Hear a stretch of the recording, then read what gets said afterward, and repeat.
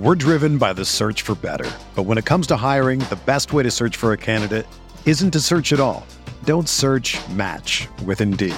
Indeed is your matching and hiring platform with over 350 million global monthly visitors, according to Indeed data, and a matching engine that helps you find quality candidates fast. Ditch the busy work. Use Indeed for scheduling, screening, and messaging so you can connect with candidates faster. Leveraging over 140 million qualifications and preferences every day, Indeed's matching engine is constantly learning from your preferences, so the more you use Indeed, the better it gets. Join more than 3.5 million businesses worldwide that use Indeed to hire great talent fast. And listeners of this show will get a $75 sponsored job credit to get your jobs more visibility at Indeed.com/Blue Wire. Just go to Indeed.com/Blue Wire right now and support our show by saying that you heard about Indeed on this podcast. That's Indeed.com/Blue Wire. Terms and conditions apply. Need to hire? You need Indeed.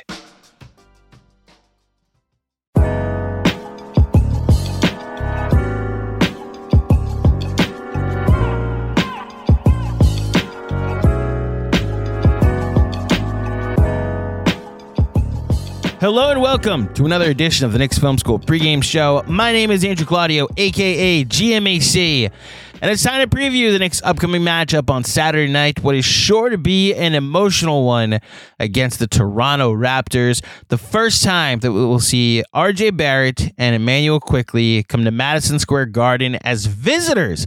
Although technically R.J. played at Duke and they played a game at the Garden, so if you want to be semantics about it, this is not RJ's first time coming as a visitor. And I have no idea if Kentucky ever came to the Garden when Quickley was in college. But regardless, as far as their pro careers are concerned, a couple of fan favorites will be making their return to New York City on Saturday night. And I'm very curious to see how this matchup goes. From the starting lineups to the end of the game, a game the Knicks should win. The Raptors are 16-26 and traded their two best players. But they are a team that fights hard, as we know what comes when you have a team with Emmanuel Quickley and this version of R.J. Barrett, who's been very good since going to the Raptors. And we're going to talk about this matchup, and I'm going to just jump right into it because this is a jam-packed episode with Baraheni, my new favorite Raptors expert that we have on anytime we talk about the Raptors. So let's get into it. My conversation previewing this matchup on Saturday with Mr. Baraheni. Enjoy. We need to go to the number one source of Toronto Raptors information that anybody would be lucky to get their information from. And it's Mr. Baraheni. Welcome back to the show, sir. And I must say to the Knicks fans that I know have reached out to me to say he was a great guest. We love following him. I'm envious that you get to watch IQ, 35 minutes a night, and this new version of RJ Barrett that's good now. So first of all, how are you doing, sir? I am good. Thank you for the kind words. Thank you for having me on as always. I love jumping on this podcast. So I love talking Knicks basketball also. And that's, a pastime now with OG being on the team. You always have that second computer out watching OG and the Knicks do their thing. And so it's been good, man. It's been good so far. The RJ Barrett experience has also been very good so far. I'm sure we'll get into it, but yeah, thank you for having me, man. Well, we'll get into it, the specifics in a second. It is amazing that you just said the second screen of it all, because I speak for so many Knicks fans that this season has become a mandatory two-screen experience, that no matter who the Knicks are playing, what's going on in the game. I've had people be like, I'm watching your post game and then this West Coast trip that the Raptors went on. I also need to make sure, like, I was invested in them getting robbed by the refs during the Laker game. Like, Darko's half my coach too, and he's speaking for me. Okay. Well, amazing what's happened to this season after these two teams were in civil court before the season started. So how the Raptors have become like must-watch TV as far as Knicks fans with League Pass. I guess I'll get somewhat of a vibe check from you on what's going on in Toronto. And we don't even need to start with the OG Anunoby, RJ Barrett, Emmanuel Quickley of it all, but another trade was just made by the Raptors more recently. Your thoughts, or I guess your reaction in the moment when Pascal Siakam was traded? It's been a whirlwind of a month, man, because even if you go back to like Fred leaving in free agency, it's been a really weird transitional phase for these Raptors teams. It's just so much uncertainty. You have Fred leave in free agency, obviously one of the pillars of that championship team. Then you have OG leave, get traded to New York just 3 or 4 weeks ago. And now the Pascal trade, which is just like the death knell to an era of Raptors basketball. So it's not only you're saying bye to these guys, but you're also looking back on an entire, the last time the Raptors were bad at basketball, and like truthfully bad, like there was no hope of them getting anywhere. It was like 2012, right? Allen Anderson hooping for them and whatnot. And I was 16, 17, I'm now a 28-year-old man, and it's been a very long time. So I guess that sort of like cathartic feeling of looking back on this last, 10 years of Raptors basketball, Kyle, DeMar, Kawhi, Pascal, Fred, you can keep going, Serge, all these guys, right? They're all gone. And when you look at it, DeMar DeRozan was facing the Raptors last night. The Chicago Bulls came into town, and DeMar didn't have anybody to like chop it up with on the other side. And that's weird. It usually is, he goes and says hi to Pascal, or he says hi to Fred or OG or whoever. And there's nothing left other than Chris Boucher. Shout out to Chris Boucher. But there's nothing left from that era. It's a completely new slate. They're headed into a new direction, and there's uncertainty with that. There's the unknown, which is like you have this pit in your stomach. You don't know what's going to happen next, but it's also a sad feeling, just seeing it's over for a lot of these fans, right?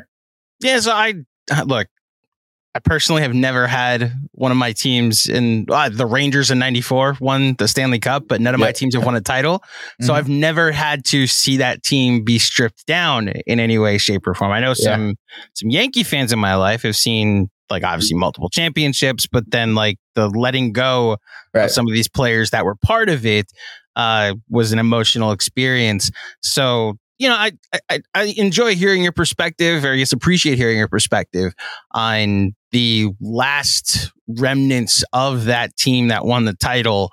Yeah. Now officially, other than Chris Boucher, we got to honor that no longer being there. I will say what it seems to have created with the Raptors. They're 16-26 on the season at the moment. They're 4-6 since the trade, and the vibes just seem incredible. They seem amazing at the moment. And it's like 2 years ago, the Knicks, they went through this rough stretch in the middle of the season. They were 3-17 at one point in that stretch. And we were just begging Tibbs, like, let go of the rope, like front office, tell him he's safe. Play quickly as a starter, like shut Julius down. He's been bad to unplayable at points. Let's see what this Obi Toppin thing is. Let's get an evaluation of some of these young kids with no expectations. And it didn't happen until 11 games left in the season. They shut Julius down, and it was 11 games of bliss of like Obi playing a ton that didn't matter. They weren't going to make the playoffs. Quickly wasn't starting, but he was still coming off the bench and getting a ton of minutes. And it was just like, you know what? We don't care what the score is. We just want to see these kids play. And wouldn't you know it, they outperformed what they were doing in these limited roles. Right. And you seem to be having that every night now, is that experience of no expectations. It's just seeing what you got in RJ, see what you got in Quickly. And am I describing that correctly? That it's you definitely are. Yeah. The wins and losses are kind of secondary at this point. We're seeing what a young team that doesn't necessarily need to, like last night, that they came back late in the fourth quarter against the Bulls, made it a close game. Is that the experience right now going on in Toronto? Absolutely. And you have this, it's like this weird feeling of you have no idea what this next little bit holds, other than knowing like Scotty Barnes is part of the future, RJ Barrett is part of the future, Emmanuel Quickly is part of the future, but there's still 3 weeks left until the deadline. And so you're like, who else is going to go in this scenario? And so we're still a little bit in that transition phase. It's like, okay, our team's going to trade for Chris Boucher or Gary Trent Jr. or Jakob Poeltl or whoever, right?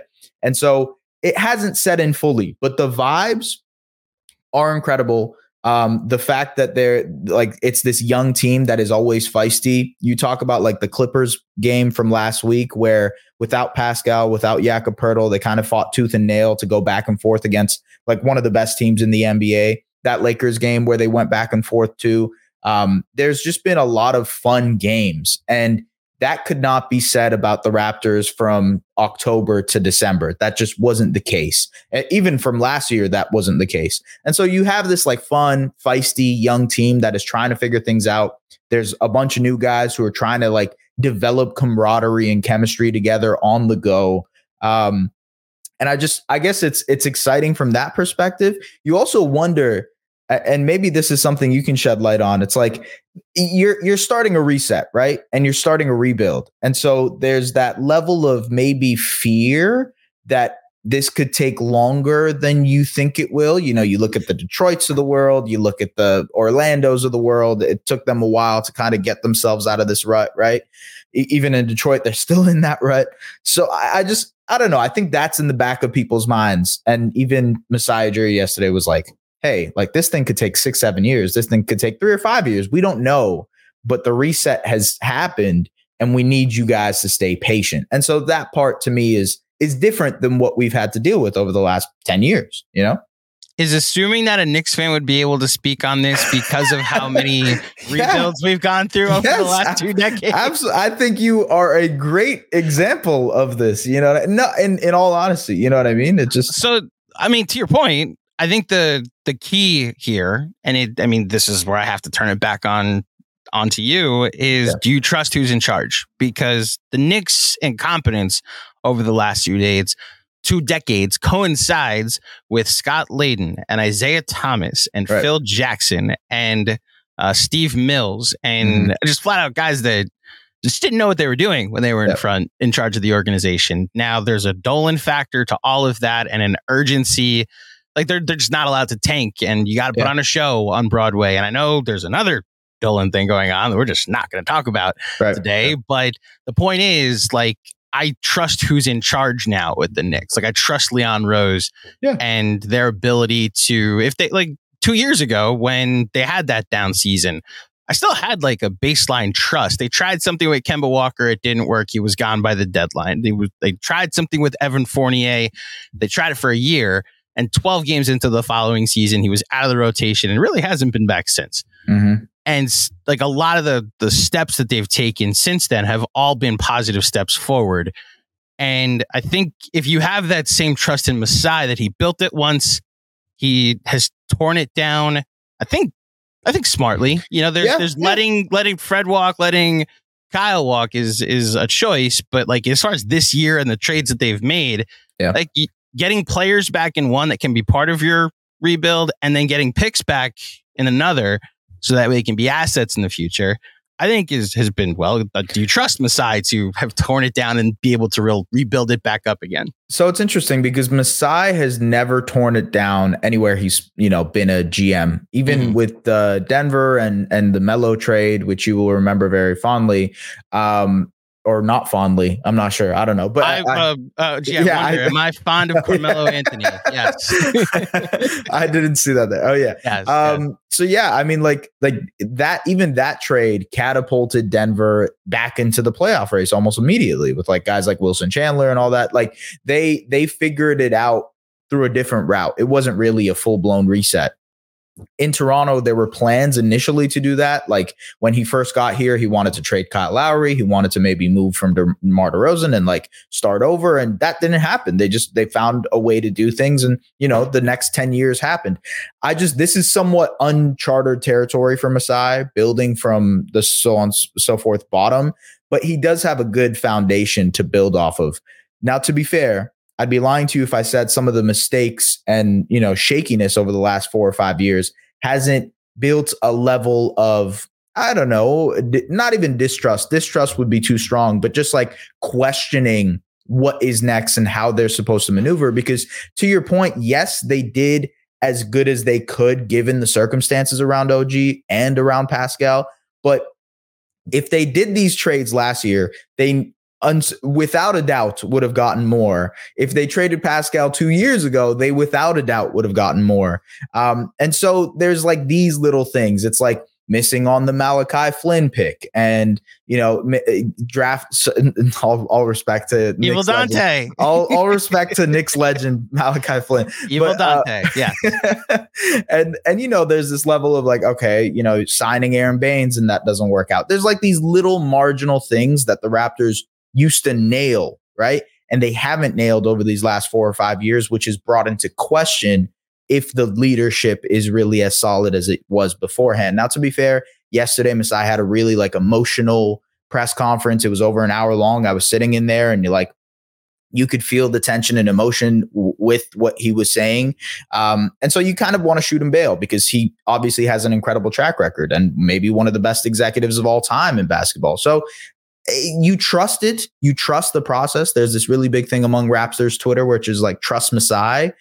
That's still there, but now it's a new scenario, uncharted territory. You're heading into something new, and there's uncertainty, Yeah, and the uncharted territory, I think, is why this is going to be something new and a different experience for the Raptors fans that you're referring to. And man, outside of the Scotty Barnes, you really have to commend them that this is more than a decade that you've really had to even think about like a legitimate rebuild in Toronto. So, I mean, look, we hope to get there one day here in New York. I think we're hopefully trending in that direction, I said this as soon, I promise you there's receipts. You can go and look at the videos on SDPN. I made a video comparing Kyle Lowry and Jalen Brunson, and just the comparison was mostly like this guy who came into this organization and a lot of people said they were overrated or overhyped or not good enough.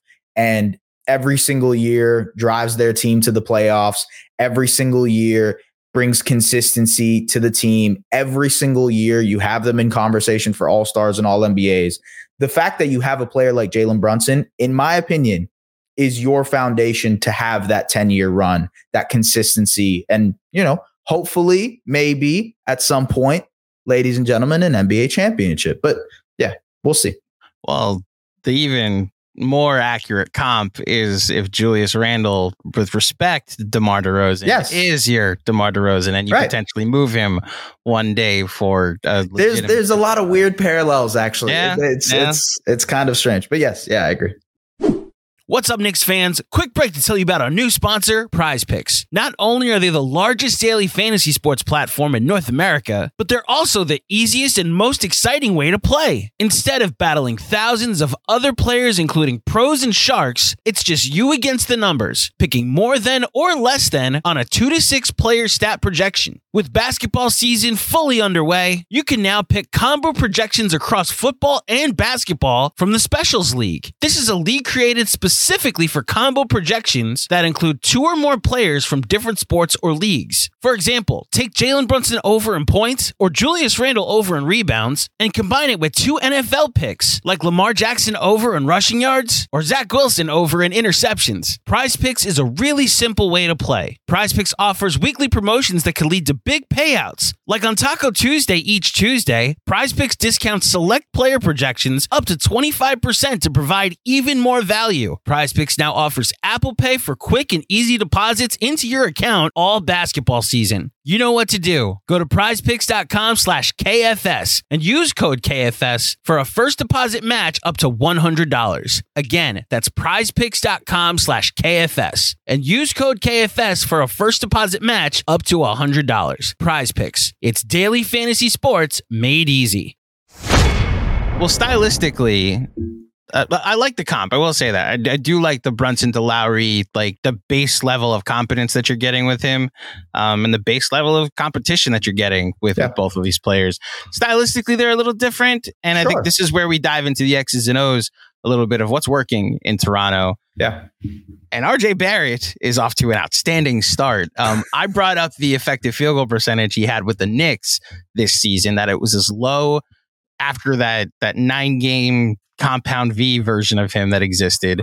Then he became like last year Kobe. And since going to Toronto, he's taking extra compound V, and he's got a 60 effective field goal percentage at the moment. Some things that have stood out: it's his highest field goal percentage, but it's also his lowest field goal attempts per game since his rookie season. Mm-hmm. It's a 39% from three, but it's also his fewest 3-point attempts since the second year in the league when he was just relegated to corners and was outstanding at them. And like he's averaging his most assists a game for his career in Toronto. It's his most rebounds per game in Toronto.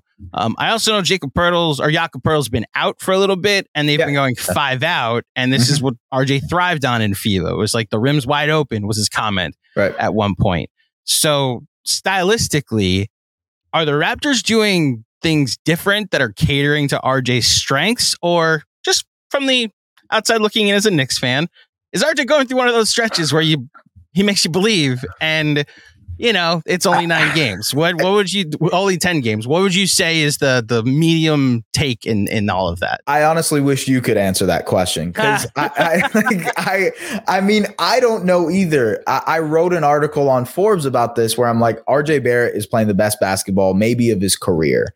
And I read it, and I felt like I was James Franco in The Ballad of Buster Scruggs. Being like, first time.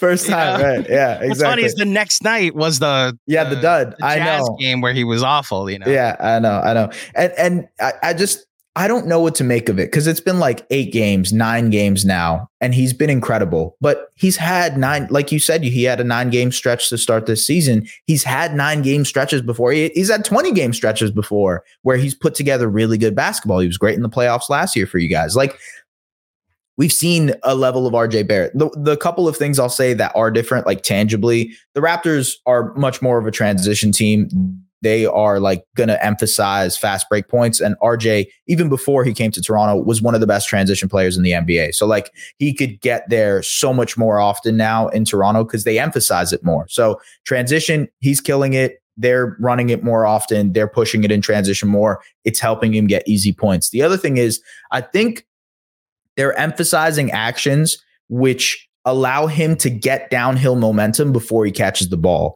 And that's the biggest thing I've noticed. I'm not sure if that was not the case in New York, because I do think in some instances he did have that, but they're having him curl to the basket, get downhill, and then as a cutter, being used as a guy who catches the ball on the go, finishes. He has that momentum, because one of those things is like RJ doesn't necessarily have the quickest first step. He doesn't necessarily have like that burst to the rim type of ability. But if he's without the ball and he's running, he's still a quick enough guy to where and a strong enough guy to where if he catches the ball on the go, he can kind of bully his way to a drive and finish. And that's where he's absolutely thriving. His drives, I think he's shooting 20% better on his drives compared to when he was in New York, which is just like a staggering number.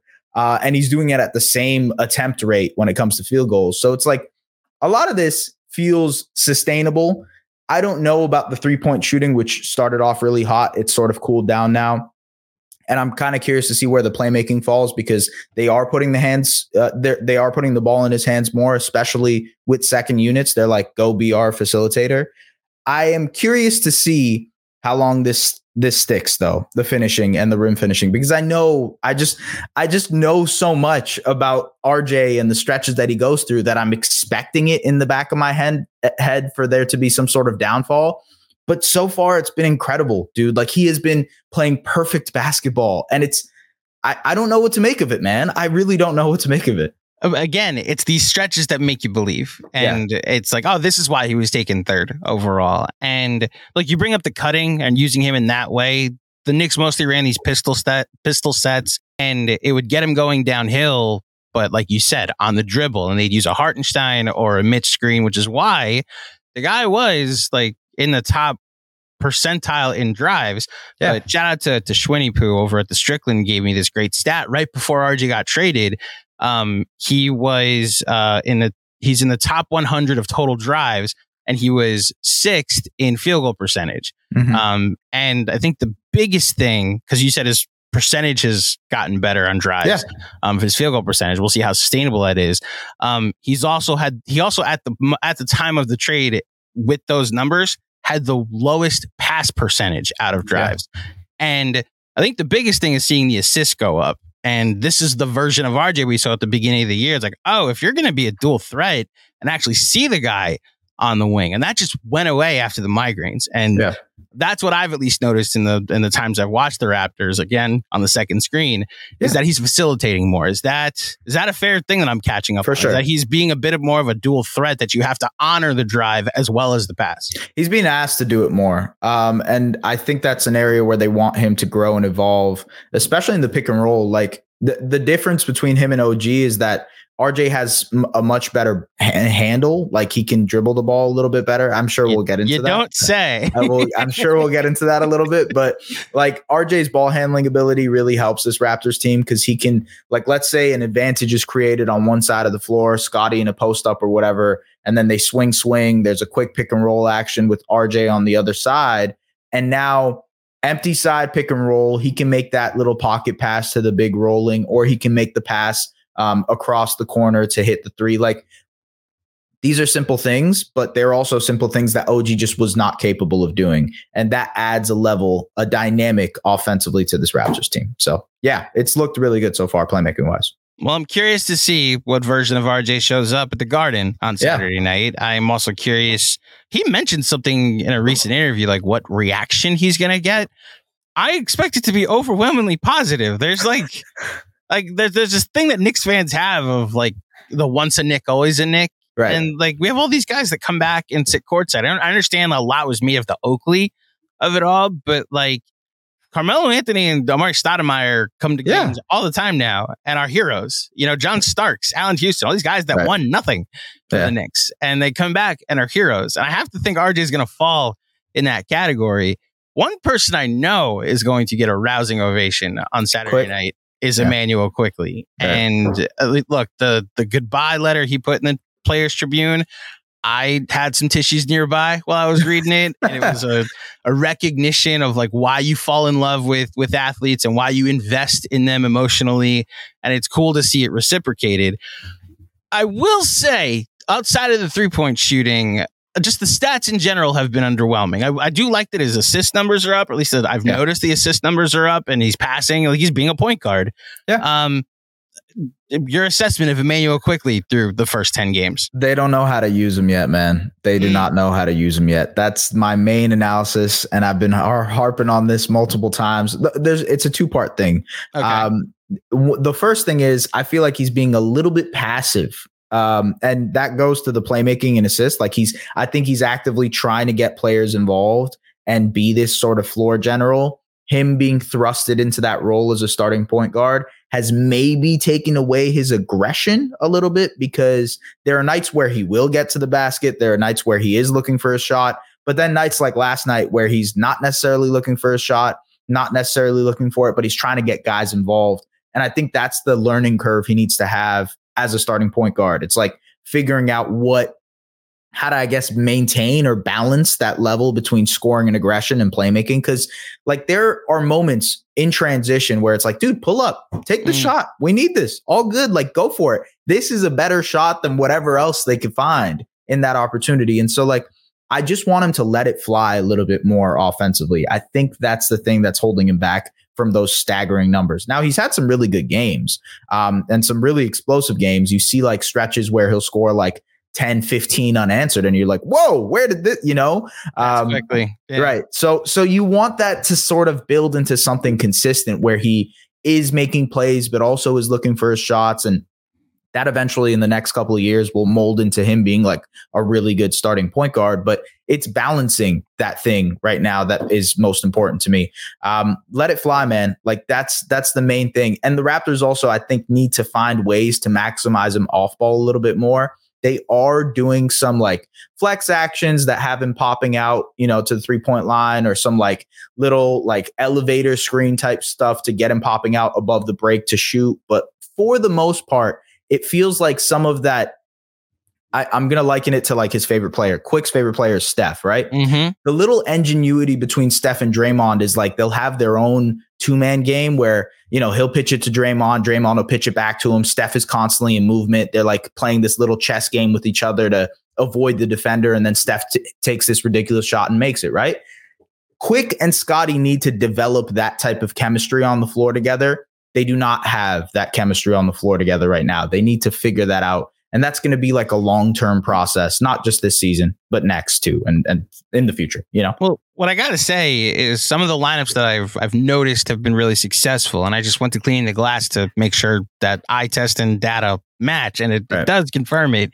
In 278 possessions of Schroeder and Quickly together, it's a plus 5.2 in the 95th percentile in offense, 124 points. So like this is the lineup that worked the best in New York was Jalen Brunson, Emmanuel Quickly. That's not to say he can't be the point guard of the future, but it's almost like if you have an overqualified ball handler at the 2 in Quickly with the wingspan, like you said, he has the ability to play off ball as well. So I wonder if that also means not that they're in the market for a point guard of the future, but that the backup point guard will still be essential in Toronto, you know? Yeah, no, I agree with you. And I actually think a big reason that Schroeder and IQ line up does well is because they're so good defensively too. Like they're both hounds at the point of attack. Like they're just hounding guys, and IQ and Schroeder, they have like this little 2-man game that works defensively where they're kind of communicating what the reads and coverages are.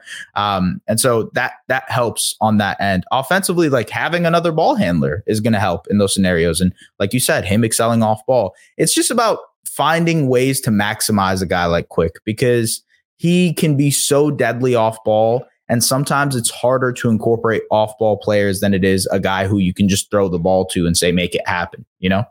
Speaking of Dennis Schroeder, your best guess, is he on the team on February 9th?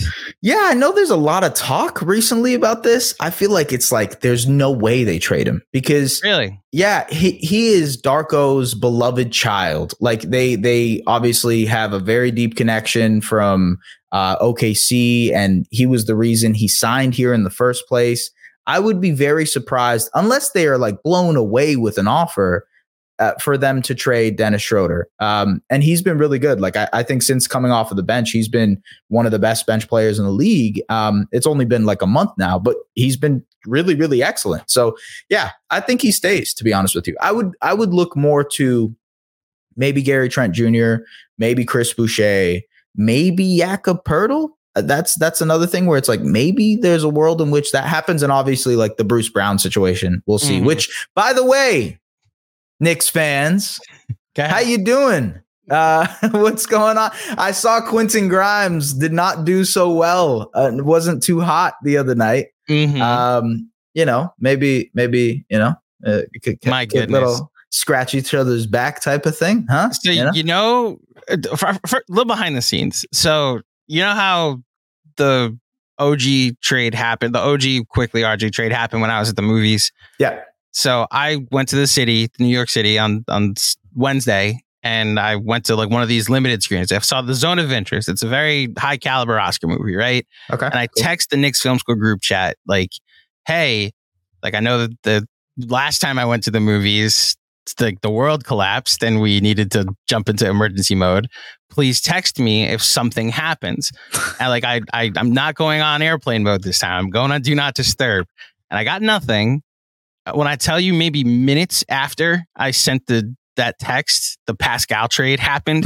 And I was like, where was the text? He said, it didn't involve the Knicks. And I was like, okay, fair. Like it did happen though. And there was a split second during the day, and maybe a couple hours it became, where we thought Obi was going to be in that trade. Right. Yeah. And then you would have had those three. And then to your point about Bruce Brown, if it's like, well, Quentin Grimes, Evan Fournier for Bruce Brown, and then you just have like 6 film school up north where you have these Knicks that are just going to be watched, the Raptors that are just going to be watched Toronto by Knicks. Yeah, essentially. Yeah. It's like when Adam Silver looks at the league pass ratings, it's like there's a spike in New York for all Raptors games for some reason. And helping out the smaller markets. Exactly. That's how it works. You know, so for some reason, Indiana's getting a ton of play in New York. And, you know, who knows where Quentin Grimes ends up. Just your personal opinion, like the Knicks have Josh Hart. Do they need Bruce Brown? So Bruce Brown is a little different than Josh Hart, in my opinion. I think he is a little bit more of a ball handler. Like, he can make some plays for you. I think in a similar way to Josh Hart, he's an excellent cutter, great off-ball guy, great rebounder for his size, can play multiple positions. Like, all those things that Josh Hart can do, he can do as well. But you add an extra ball handler in Bruce Brown. Now, to be fair, it's not the scoring ball handler you guys sort of want. I know like there's conversations about Jordan Clarkson. There was that report today or yesterday about Jordan Clarkson being involved, but I think Bruce would actually be better because of how good of a defender he is. And like, point of attack, the Knicks would literally not have, okay, maybe they not one bad defender, but like they would be so stout 1 through 8 defensively or 1 through 9 defensively that I think it's worth investing in a guy who might not be as good offensively as you'd want, but can help you as this like defensive minded guy, Swiss Army knife on offense, and can be thrown into lineups with Josh Hart and Dante DiVincenzo, can be thrown into lineups with the starters and close if you want to in certain scenarios. I just think there's so much flexibility to adding a guy like Bruce Brown. I'm not going to say he's like the missing piece to a championship, but he might be like, let's say second round, you're playing the Celtics or you're playing the Sixers and like OG is doing great. Maybe Randall isn't having the best of series and like a Bruce Brown game steals you game 3. You know what I mean? Like, that's the type of guy that Bruce Brown is. He showed that last year in Denver. I think he could be a really important piece for the Knicks if they get him. So here's the counter that I have. Yeah, go for it. You mentioned that they wouldn't have a weak link on defense. Well, since the trade, they're second in defense. So yeah. I actually think the defense has somewhat been fixed. They have a starting 5 right now with an unreal. Now, again, it's 10 games. Their schedule has been somewhat soft, so I'm not overreacting to it too much.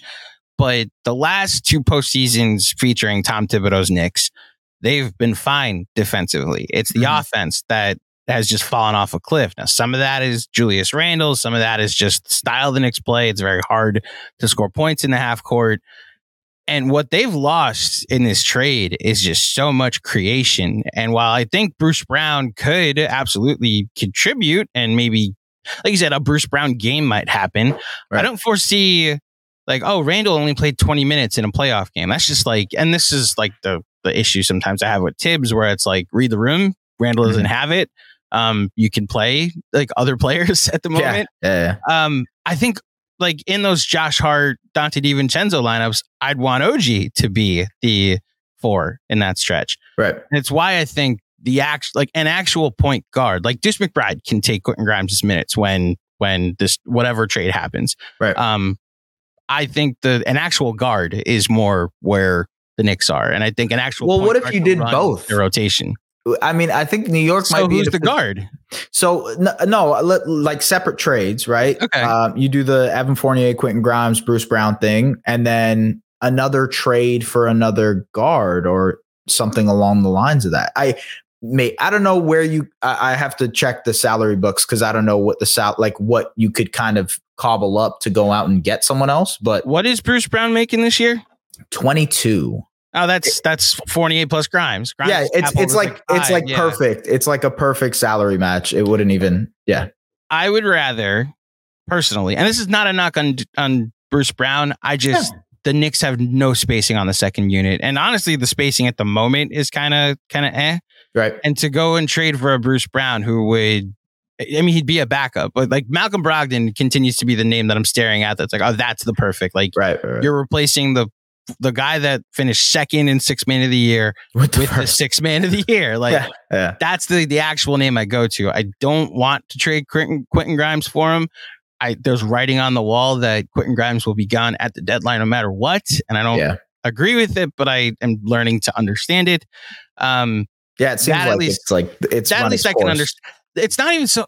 Yes, it's run its course, but it's the process to the course that I'm very frustrated with. That apparently it's like because he was hurt in the playoffs last year, Tibbs held that against him, which is why DiVincenzo was signed, which is why DiVincenzo became the starter. It's why Quentin Grimes speaking up, and it's just like Grimes hasn't helped at all. But even when he's played well since the trade, he's getting 15, 16-minute stretches. And Josh Hart played poorly, and the Knicks offense suffered. And Grimes was still seeing 16 minutes a game. And I don't blame him for being like, you're not going to play me. Why would I?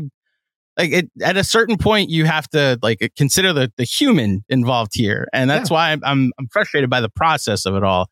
Having said that, I think getting Bruce Brown can, in my opinion, be a bit more redundant in what the Knicks currently need. And Fair it's enough. like they need a creator. And it's why Malcolm Brogdon just makes too much sense for this team right now. Tyus Jones, man. I keep coming back to Tyus Jones. Him too. 14 assists last night against the Knicks. I think and this is the complicated part about the Knicks right now, is they're like trying to have their cake and eat it too. Right. And it's like, we need to get a point guard, but he also has to be under contract for next year. Because we want to go get Joel Embiid or Donovan Mitchell or whomever this summer. So we need the salary that we would have had if we had Fournier. So that's at least where the Knicks needs are. We're driven by the search for better. But when it comes to hiring, the best way to search for a candidate isn't to search at all. Don't search, match with Indeed. Indeed is your matching and hiring platform with over 350 million global monthly visitors, according to Indeed data, and a matching engine that helps you find quality candidates fast. Ditch the busy work. Use Indeed for scheduling, screening, and messaging so you can connect with candidates faster. Leveraging over 140 million qualifications and preferences every day, Indeed's matching engine is constantly learning from your preferences, so the more you use Indeed, the better it gets. Join more than 3.5 million businesses worldwide that use Indeed to hire great talent fast. And listeners of this show will get a $75 sponsored job credit to get your jobs more visibility at Indeed.com/Blue Wire.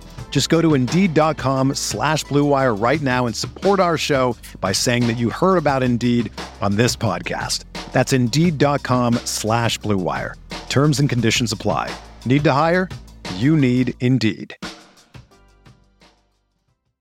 And this is a good transition into how the Knicks have played since said trade of OG Anunoby. So we talked about my experience on the second screen. How has your experience been? The Knicks are 8-2, as I mentioned. Like all these complaints I have about Tibbs, and it's like it's window dressing. They're 8-2. They have the second best net rating, second best defense in the league since the trade. They're the ceiling I will project if they get Malcolm Brogdon is very high.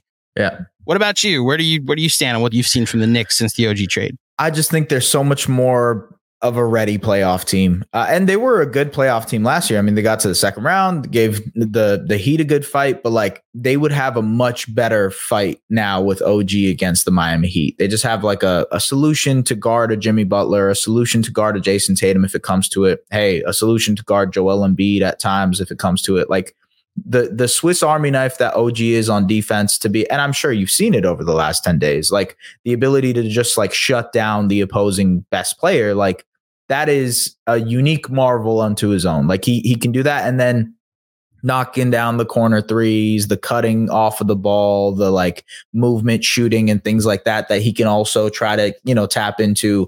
Those are all things that I think were so important to what New York needed from like that 3-and-D position, that wing position that was so, like, especially next to Brunson and Randall. It's like, it seems like he's feasting off of advantages that those guys create.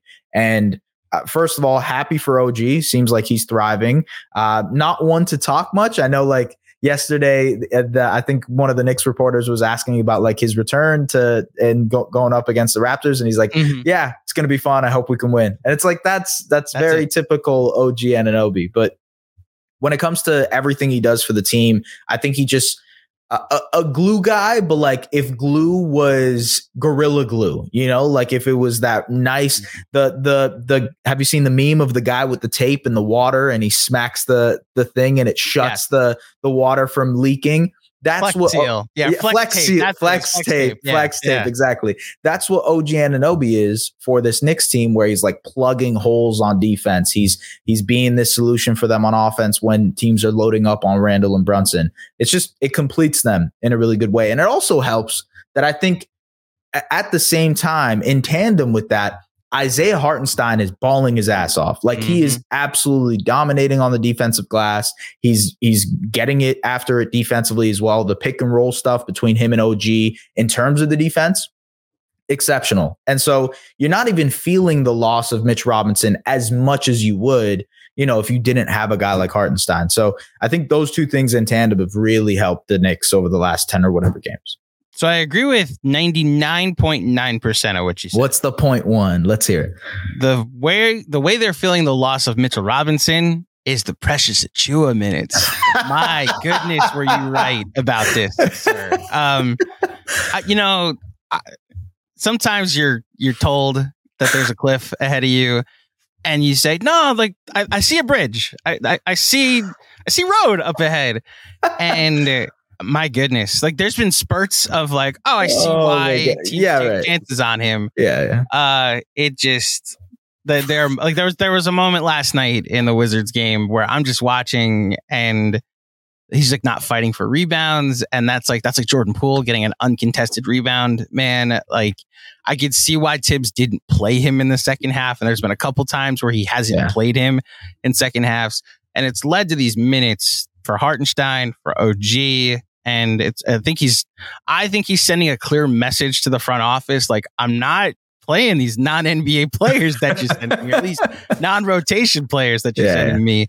Your perspective of seeing OG, like as I mentioned, you're seeing him on a second screen, and any amount that you miss him, you're gonna get to see a ton of him because he's always on the court for the Knicks. Right. Like your thoughts or your perspective on seeing the Knicks minutes load specifically for OG since the trade.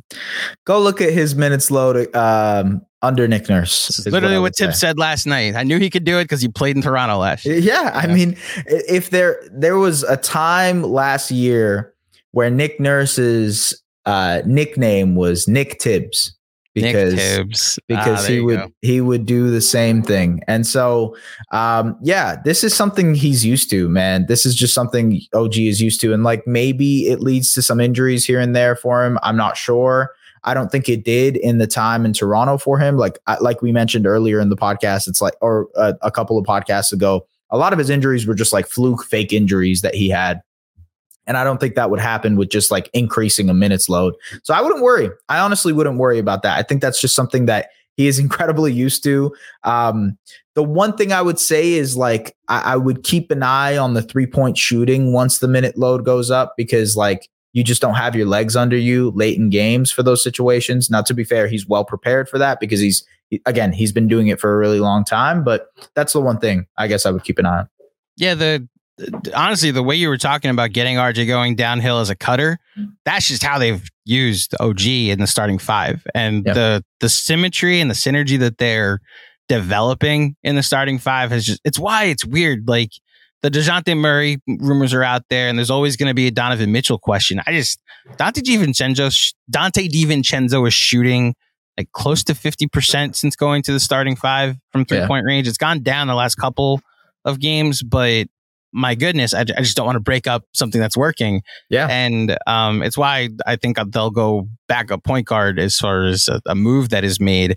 And then you go to Saturday night when the Knicks play the Raptors, and it's OG against RJ and Quick.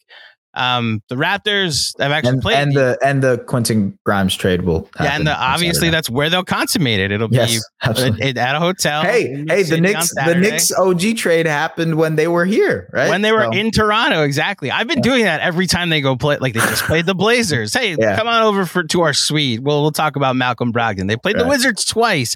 What would it take to get Tyus Jones? I've figured that all these conversations are happening. What are you expecting from this matchup as far as this game is concerned? Like the Knicks are coming in on fumes. Josh Hart didn't play against the Wizards. So as far as the game goes, I think the Raptors have a very good chance of winning it. But going in, like what are Raptors fans expecting in the first game against OG? Yeah, I think it's going to be interesting to see who OG guards. I'm pretty sure it'll be Scotty, and those guys are really close friends. Even yesterday, like Scotty was asking, and like Scotty's a pretty shy and timid guy when it comes to the media. Like he's not answering a lot of questions and whatnot. Like he's not giving the most thorough answers. But when it came to OG, he just like his smile lit up, and he was like talking and like just being excited about playing against OG. So I think that's probably what Raptors fans are looking forward to most. if you're looking from a Raptors fan perspective, they probably expect a loss because this is just the way it works against former Raptors turned, different teams. Like they play Pascal Siakam on Valentine's Day in Indiana, and I guarantee you they think that Pascal is going to drop like 50 on them. So I think it's just like they're waiting for a revenge game from OG type of thing. On the other side, maybe there's a revenge game from RJ and Quick. So I don't know. I really don't know. I know there's going to be a lot of emotions from both sides because, Quick and RJ, they were obviously fan favorites in New York. And then OG was a massive fan favorite in Toronto. So just going to be a lot of emotions on Saturday. You think they'll put Scotty on Randall? Yeah, they've been putting him on bigs more often since the OG trade. So I would say yes. I would probably wager yes. And then you have like Quick on Brunson. And probably like RJ, maybe RJ on OG or whatever. But yeah. So I asked that because I was wondering if we get Randall on RJ minutes, and you have. I mean, that was the redundant piece that a lot of Knicks fans were like, trade Randall, keep RJ. Like that was a conversation in New York that did exist. Randall did not do the greatest in his first matchup against Obi when they played the Pacers. Granted, that was the day of the Knicks Raptors trade, so I think things were going on for Julius Randle that day.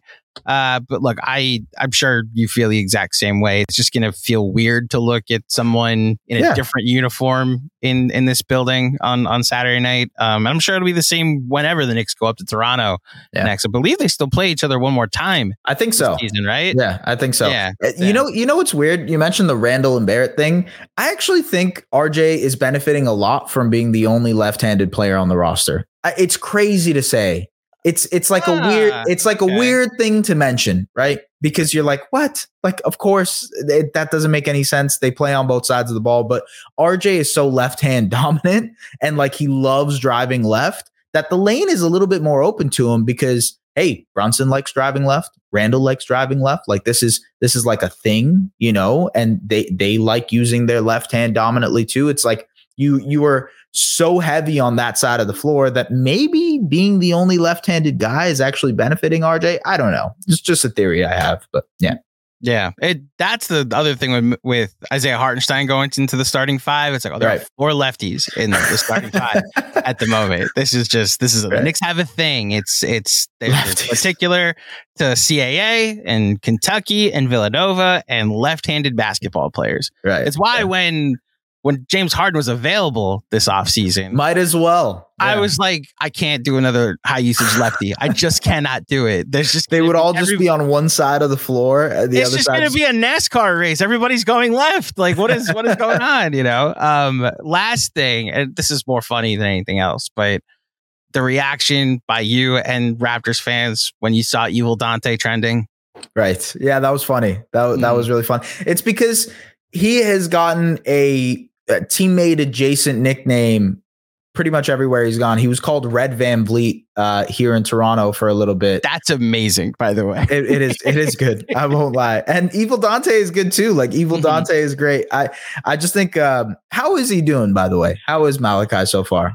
So he's only really gotten run in 2 games. He got the backup point guard minutes for Deuce McBride against Memphis on Saturday. I actually thought he did really well, and it was a point of not contention, but like of question after the game. He played a really good first half, and then Tibbs played Deuce and Hartenstein the entire second half. I was like, I didn't think he deserved to be benched for the second half. Yeah. Then against Orlando, he was less good, and you saw kind of why. And this is the empathy I have for Tibbs in the situation. These minutes have been insane, right? And he's playing these guys a ton, like playoff rotations. Monday, no Jalen Brunson. They're playing Orlando.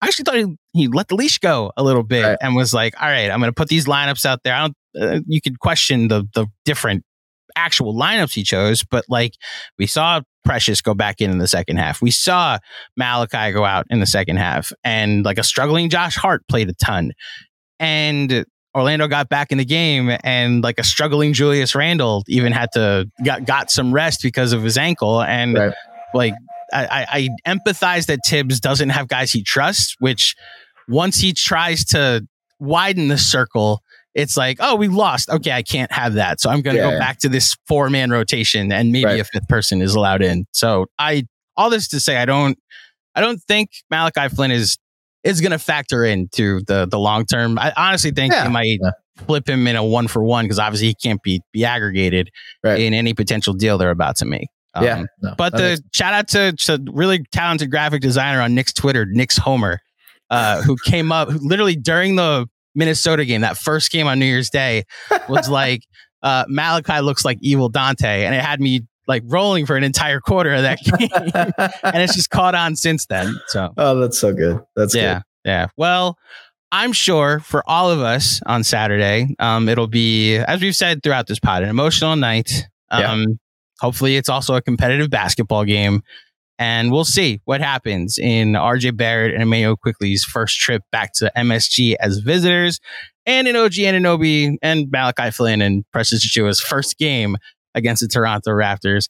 Thank you so much for joining me, my friend. I look forward to you coming back whenever the Knicks and Raptors make another trade, which might be, which clearly might happen. Yeah, I mean, it might be right after the game. Who knows? Just be like, Bruce, stay here. You know, if we're linking up on Sunday because hey, they made another trade. You want to come on the pod? We can. By the way, the Knicks go to Toronto on March 27th. There you go. So we'll obviously link up and talk about OG's first trip back to Toronto. And I'll get an update on how RJ Barrett's doing. I'm very curious to see what his numbers look like. A month and a half, a couple. Larger sample size. We'll see. Larger sample size. We'll see. Yeah. Before you get out of here, tell people where they can find you on the internet.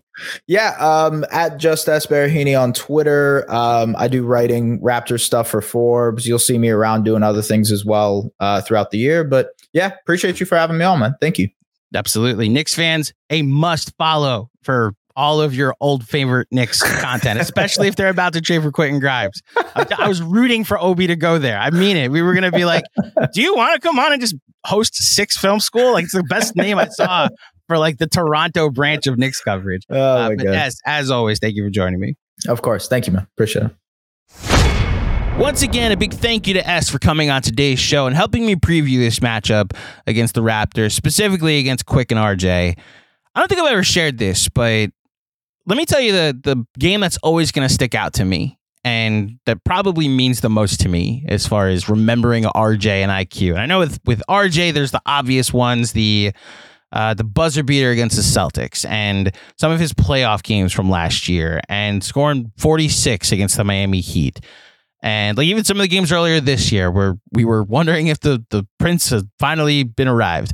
With Quickly, there's the Portland game his rookie season. There's the preseason games that he mentioned in the Players Tribune. There's the Miami comeback in Miami. There was the obviously last year in Boston in the overtime game in that arena that is not called the Garden, but that the Celtics finally lost in tonight. So that streak is finally over. But the game that always stand out to me is during the We Here season, the Knicks were playing the Memphis Grizzlies at home. They had just lost 2 straight. You're wondering if this was when the shoe finally was going to drop and the Knicks were headed for the lottery and we were going to hear about how all of this was wasted and they should have tanked and, we could have been developing the kids. You could have traded Julius Randle at his highest value and seen what Obi Toppin was. And I remember thinking what the discourse was going to be. It was nowhere near as passionate as it was obviously now in certain extremes. But back then, I was wondering if all the good vibes were going to disappear from the We Here season. And the Knicks were down 14 late in the third quarter against the Grizzlies.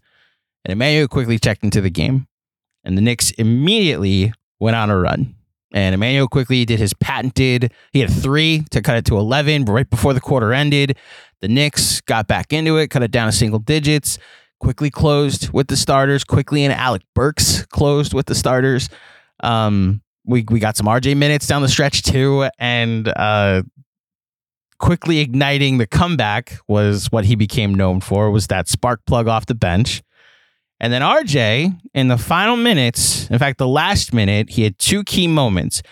He was fouled on a 3 when they were down 3, hit all 3 free throws. Then over the next couple possessions, Memphis goes up 2. Jonas Valanciunas is at the line with a chance to make it a 4-point game. he makes the first one. I guess he had a chance to make it a 3-point game. The Memphis was up 1. He makes the first, misses the second. RJ makes gets the rebound and goes coast to coast and makes a driving layup tied at 114. And then down the other end, the Grizzlies call timeout, and Ja Morant goes to try to make a floating jump shot, and RJ defends the shot, and we go into overtime, and the Knicks get the win. I was doing a post game that night. That's the second time I ever did a post game for Knicks Film School, and we had just launched our old merch store, and I decided to, as a piece of, honestly, just to show off the new hoodie that I had just gotten, I decided to hang it behind me, and like it would just be in the background. This is when I was still living at my parents' place in Long Island, and on Long Island, excuse me. And I remember being like, well, even if we lose, well, people will get to see my hoodie. I hung that hoodie when Quickly got checked into the game. And then the Knicks went on a run. And I'm not superstitious, but I'm a little stitious. So I hung that hoodie for the rest of the game and was like, I'll take it down when the Knicks lose. The Knicks then won 8 more games in a row after that game against Memphis. And it became like a hoodie streak. And that the fact that the Knicks haven't lost since I hung that hoodie up there. And I remember it kind of coincided with a lot of Knicks Film School success too, that because the Knicks were taking off, our numbers were going up. A lot of people were coming to our after parties, it felt like. And, you know, we had people reaching out to me being like, I bought the hoodie, I got it hanging up too. And it's why I'll always have an appreciation for what RJ and Emmanuel Quickly not just did for this team, for this franchise, and what they did on the court, not just what they did for this city and making basketball fun again in a time when, like, man, we were losing superstars in free agency to the Nets. Like, we were losing that battle, and you made this place a respectable destination again. And then there's the Knicks Film School side of things, where literally the success they had, they brought us along with them. And I'm always going to appreciate that. And that's the game I always stick out to. The first game of the 9-game winning streak during the We Here season. That's why I'll always say thank you to RJ and IQ. And it's going to be weird seeing you in red and black or red and white, whatever color scheme you come in from Toronto. But, you know, I'm looking forward to it. And hopefully it's also coinciding with the Knicks win. With that being said, that'll do it for me. If you dig this show, head over to iTunes, drop a 5-star rating and a review. I will be back on Tuesday morning with another pregame show to preview a matchup against our little brother, now officially little brother. They had a really good win against the Lakers tonight, the Brooklyn Nets. But until next time, thank you for listening. Enjoy the game tonight, and I'll speak with you soon. Peace.